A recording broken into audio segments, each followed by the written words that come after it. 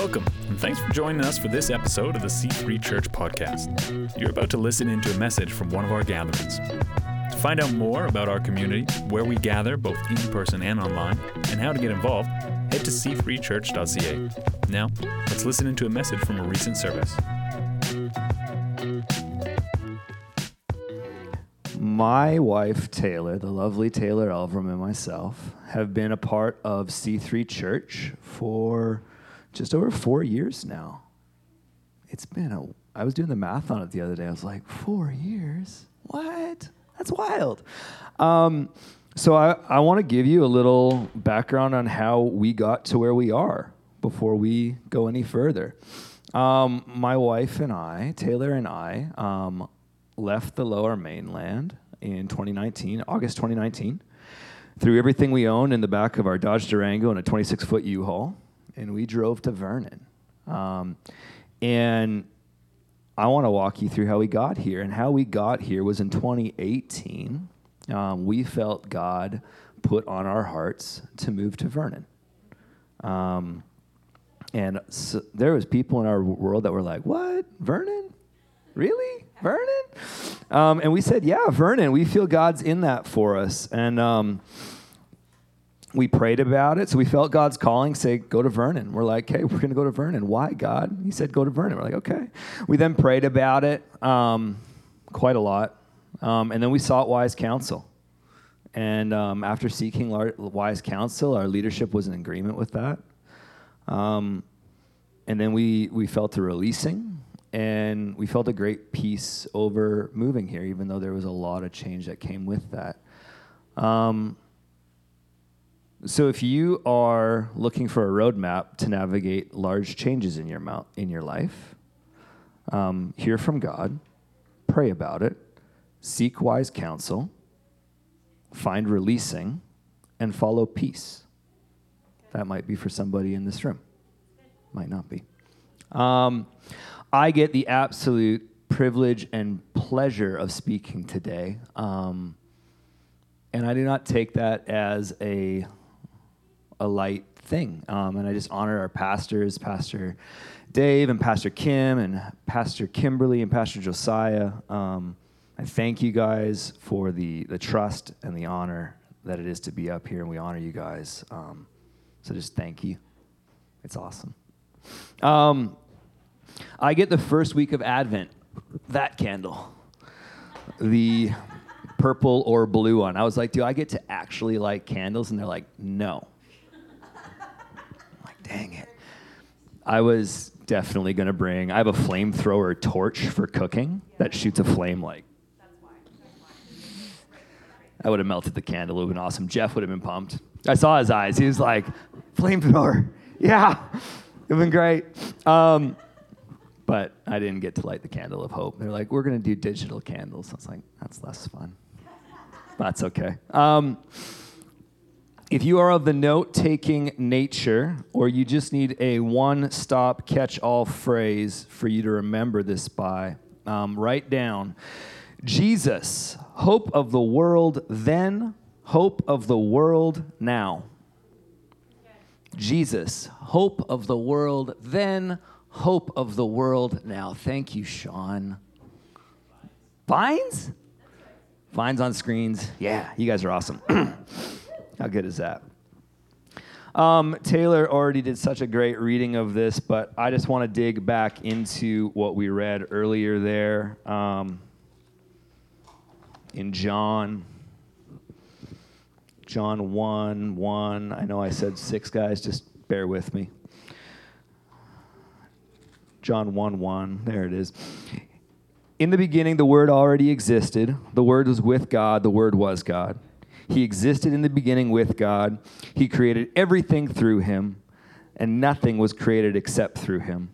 The Word gave life to everything that was created, and his life brought life to everyone. The light shines in the darkness, and the darkness can never extinguish it. And in verse 6, it says, God sent a man, John the Baptist, to tell about the light so that everyone might believe because of his testimony. John himself was not the light. He was simply a witness to tell about the light. The one who is the true light, who gives light to everyone, was coming into the world. He came into the world he created, but the world didn't recognize him. He came to his own people, and even they rejected him. But to all who believed him and accepted him, he gave the right to become children of God. They are reborn, not with a physical birth resulting from human passion or plan, but a birth that comes from God. So the Word became human and made his home among us. He was full of unfailing love and faithfulness. And we have seen his glory, the glory of the Father's one and only Son. Would you pray with me? God, we thank you for today. We thank you that you made today, Lord. We thank you that you've purposed it for your ways and your will. Pray that your Holy Spirit works through me, works through everybody in this room, Jesus. We worship you and we glorify you. Amen. All right, in John 1:14 in there, God came to the world fully human. The Word became human. Why was baby Jesus the hope of the world? How crazy is it that God said, you know what we're going to do? We're going to send a baby. We could send like Hercules style, you know, like Hercules. Yeah, like literally could be anything. And God was like, I got it. Baby Jesus. Get moving. And it just blows my mind. There was so many different ways. And he's like, no. Like in so many of God's ways, we're going to do what people least expect.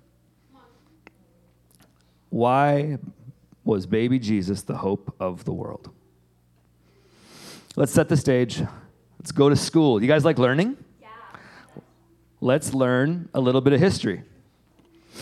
About a land far away, long, long ago. Approximately 700 years before Jesus was born, Israel was invaded by the Assyrians, then the Babylonians, and then the Persians, and then the Greeks. And then the Jewish rebels, some Jewish rebels, the Maccabees, took Israel back. And just as it seemed like things might get a little bit better, now they're rebels, they're not intentional, they're just like, we're taking it back. They didn't establish a kingdom, they just took control back. The Romans conquered. Romans came in. The Romans had a presence in the Mediterranean for about 230 years before Jesus was born, and control over Israel for about 60 years. And God saw fit to send baby Jesus into that scenario. It's crazy. Israel, for 700 plus years leading up to the birth of Jesus, was in turmoil. They were conquered and they were displaced. The safety and security of knowing home was gone. I'll go out on a limb and hypothesize that even the most faithful, well-learned elders and rabbis were probably unsure if what had been foretold regarding the coming king, the coming savior, the coming of the Messiah, this means anointed, the anointed, who would deliver Israel from foreign bondage and restore Israel to its former glory, was ever going to happen. They were without hope. Their home had been taken from them. They were under foreign rule. The Romans worshipped different gods. They had a whole different existence to what they had known. And how was baby Jesus the hope of the world? The people were expecting a warrior king, like that of King David, who literally slayed giants, purged Israel of evil occupiers, and was a mighty warrior. They were expecting a wise ruler, like David's son Solomon. They had an expectation because what had come before. But what we do know is what had come before hadn't exactly worked out. Because man's line, his lineage, was not infallible. David messed up. He may have been a mighty warrior, but he messed up. Solomon may have been infinitely wise in so many ways, but do you know how many wives he had? That was not wise. That was dumb. Even if it was culturally appropriate at the time, it was not a good scene. So God decided to change it up, and the change up came in the form of the baby. Why people were expecting. The people of Israel had been told for years and years of prophecies from prophets. Religious leaders who acted on behalf of God and heard from him. They had been told prophecies of hope, but there were hundreds and hundreds of years from when they were told and between then and when Jesus was born. The people were defeated, downtrodden, and tired, and they were waiting for freedom from their captors. Here's an example of some of the prophecies that were foretold. Let's get Bible. I got a new Bible to preach out of because my old one had really little writing, and it was really annoying to read out of. I would have been like this. 2 Samuel verse, 2 Samuel verse, or 7:12 to 13. Where is it here? I know it's on the screens. There it is. For when you die and are buried with your ancestors, I will raise up one of your descendants, your own offspring, and I will make his kingdom strong. He is the one who will build a house, a temple for my name, and I will secure his royal throne there forever.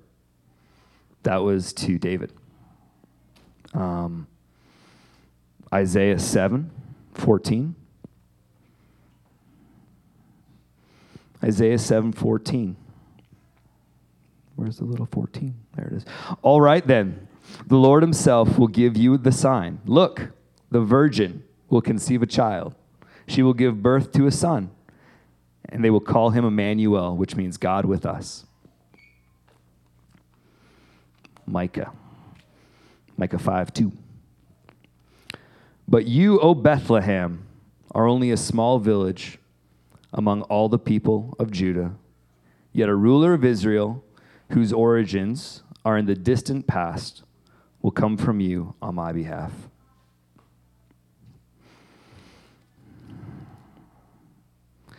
There are so many more prophecies like that, like over 350 of them, that point to Jesus, hope of the world. And we could read them, but we'd be here all day. Jesus, hope of the world then, hope of the world now. So when Jesus was born, Herod, the Roman appointed king of Judea, was aware of some of these prophecies because of the wise men who were seeking Jesus following the star. They had run across King Herod. They'd actually gone to him trying to find when the new king was coming, and he said, what new king was coming? He didn't know. But he became aware that people were expecting something. He knew there was a chance that this foretold king of the Jews could raise hope, could rally the people. Even the enemy knows truth, or at least isn't foolish enough to think that it can't come true. Herod ordered that boys born in and around Bethlehem when Jesus was born to be killed. The Romans had ordered a census. A census was taken to understand how many men were available to fight and to understand how much tax should be coming in from any one region. Jesus' parents took him, fled to Egypt. They were counted in the census. They fulfilled the prophecy of Jesus being born in the line of David in Bethlehem to a virgin mother. They had escaped Herod and his quest to kill baby Jesus. Jesus, hope of the world then, hope of the world now, has survived. Why Jesus was hope then was that he came and he fulfilled these prophecies. What had been told, what had gone before him, written in the Old Testament long before, words spoken from God to his prophets, conveyed out to other people had been passed down. These stories had been passed down generation upon generation upon generation. And even in despair, their words were probably still being spoken of, because that is what they clung to. The hope they clung to were stories passed down. It was like the longest game of telephone ever. 700-year-long game of telephone. And you know what the original message is? It's going to be okay. Because God's coming. Okay? Because Jesus is coming. Because Emmanuel, Son with us, is coming. So how is Jesus the hope of the world?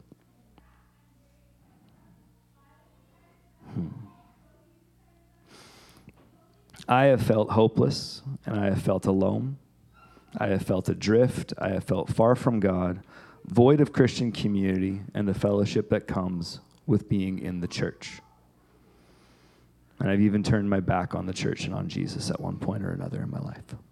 And I want to tell you a little bit about being away from the church and what brought me back to that. When I was 16 years old, I had it out with my folks. Had a good old brouhaha. I broke my mom's heart. She was crying. She was upset. My dad was angry at me.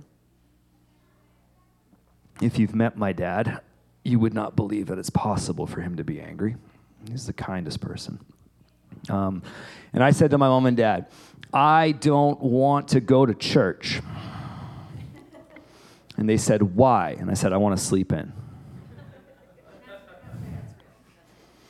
Real talk. I wanted to sleep in. I wanted to sleep in because I played football. Hey. You know.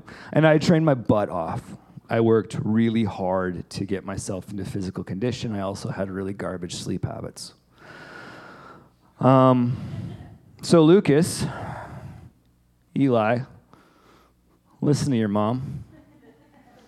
She wants you to be in church with her. And it's better to be in church than to sleep in. You can tell Ollie I said that too. Yeah, you tell him that. I've got word for him later because he missed this one. Yeah, it could have been easier, and now it'll be harder. Yeah, cool.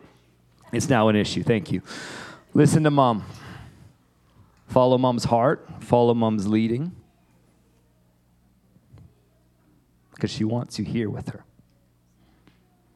Because she loves you guys. And she knows that this is where you should be. Okay? Okay. Good talks. So my mom and dad just stopped fighting. They were like, okay, cool. Enough's enough. I'm not going to fight with you anymore. Take Sundays off, whatever. Mom said, come to church on Christmas and Easter. Said, cool. Hallmark holidays. Sounds good, Mom. Was not a good move on my end. I was alone, and I was lonely, and I was hurting. And I was alone, lonely, and hurting because I walked away from community. I walked away from Jesus. I walked away from people, and I put myself in a world of hurt. I sought comfort in relationships and living it up, having a quote-unquote good time with my friends. I then made my world even lonelier because I realized that the people that I sought comfort in were really negative people, and I was probably going to end up dead or somewhere close to that because of the lifestyles that they were choosing to live and the circles that I was getting dragged into. So I cut those people out of my life. I sought out a counselor because I was pretty sure I was suffering from depression. I was suffering from depression. I believe seeking a counselor is an excellent thing to do. I think everybody should talk to somebody in some way, shape, or form. That dude was not for me, though. He was so dry. It's like the most boring counselor ever. He's like, here's a prescription. I'm like, cool, man, thanks. This doesn't help. Like, I have nothing against the thought process of being on antidepressants or anything like that, but I was just like, wow, you listened to me talk for half an hour and then you wrote a prescription. Like, this isn't my deal. I had no community whatsoever. Literally, it was like me on an island. My purpose at that point in life was being a hairdresser. That wasn't fulfilling in any way, shape, or form because it was just being a hairdresser. There wasn't any additional substance to it. I was just cutting hair. And one day, the only Christian hairdresser I knew, as I was sitting outside Starbucks, literally sad as could be. I remember this interaction, just being like downtrodden, depressed, drinking. I think I was into like London Fogs at that point in time. I wasn't even drinking coffee, guys. Like I had switched to tea. That's a low point for me. That's no offense to tea lovers. I think tea is great. I drink tea at night now because I'm 37. It's caffeine free. The only Christian hairdresser I knew pulled up and they yelled at me out the window, "Hey, what are you doing tonight?" And I said, "Nothing. I have no friends." He said, "Come to church." And everything inside of me said, I don't want to come to church. And I just said, okay. I said, where is it? And they said, Grace Community Church. Grace Community Church was a youth and young adult. There was a service for youth and young adults that met there on Sunday evenings at was it 5 o'clock, 6 o'clock, 7? I don't know. It was in the evenings. And I went to Grace Community Church, and there was probably about 100 people in the room. And the music was fun and upbeat and lively. And the pastor was young and dorky, kind of like Josiah. He thought he was cool, but you know. And my friend, this guy became a longtime friend and pastor for several years. Simon taught this message. The first night back in church, he taught this. And it comes out of Matthew 14, 22 to 33. It's lengthy, so I'm going to read it off of this and not dig through that. Immediately after this, Jesus insisted that his disciples get back into the boat and cross to the other side of the lake. Immediately after this, they had just fed the 5,000. To give some context to it, they had fed about 5,000 people with some loaves of bread and some fish. It was one of Jesus' marked miracles where it was like, oh, God can provide. Jesus can provide all things? Yeah, Jesus can provide all things in the form of fish and bread from a little boy. Where was this? Jesus insisted that his disciples get back into the boat and cross to the other side of the lake. Well, he sent the people home. After sending them home, he went up the hills by himself to pray. You know the only time Jesus went alone was to pray? To pray and to rest. Those were the times that Jesus sought time alone. If you feel like you need to be alone for any other reason, you're wrong. And you're wrong because Jesus said so. I'm going to hear about that one later on. That's okay. I needed to give him something. Night fell while... Hold on. Night fell while he was there alone. Meanwhile, the disciples were troubled far away from land, for a strong wind had risen, and they were fighting heavy waves. About 3 o'clock in the morning, Jesus came toward them walking on the water. Okay. When the disciples saw him walking on the water, they were terrified in their fear. They cried out, "It's a ghost." But then Jesus spoke to them at once. "Don't be afraid," he said. "Take courage, I am here." Then Peter called out to him, "Lord, if it's really you, tell me to come to you, walking on the water." "Yes, come," Jesus said. This chapter in the Bible has always kind of spun me a little bit, not actually because he's walking on the water, because if you just read it like that, you're like, and so happened, and this and that, and there was a miracle, and wow, right? So hold on a second. I'm gonna help Sean here. It's a ghost! Jesus, don't be afraid. It's fine. Take courage. I'm here. Peter, God, if that's you, I want to walk on water. There's a storm. Sorry, guys. There's waves crashing. You know what I mean? Like, this is not like the monotone reading of the Bible. No, like Jesus is like, I'm here for you. Right? And the disciples are sitting here, they're scared because they're not in like a crazy ocean-going vessel. They're just in a fishing boat. And they're getting chucked in the waves, and it's scary. Yes, come, Jesus said. So Peter went over the side of the boat and walked on the water towards Jesus. But when he saw the strong wind and waves, he was terrified and began to sink. Save me, God! He shouted.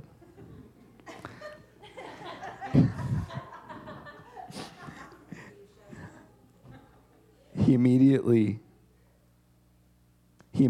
reached out. Jesus immediately reached out and grabbed him. You have so little faith, Jesus said. Why did you doubt me? When they climbed back into the boat, the wind stopped. Then the disciples worshiped him. You really are the Son of God, they exclaimed. Think about this, guys. Literally, less than 24 hours before this, I'm going to hypothesize 12 hours before this, they fed 5,000 people. Fish, bread, miracle, feed the thousands when you have little. And then a storm comes up and Jesus walks on water, and Peter, it's always Peter. My brother's name is Peter. But like Peter's just like I want to walk on water. What a cool faith testament. He's just like, I'm going to walk on water. Boom, go, right?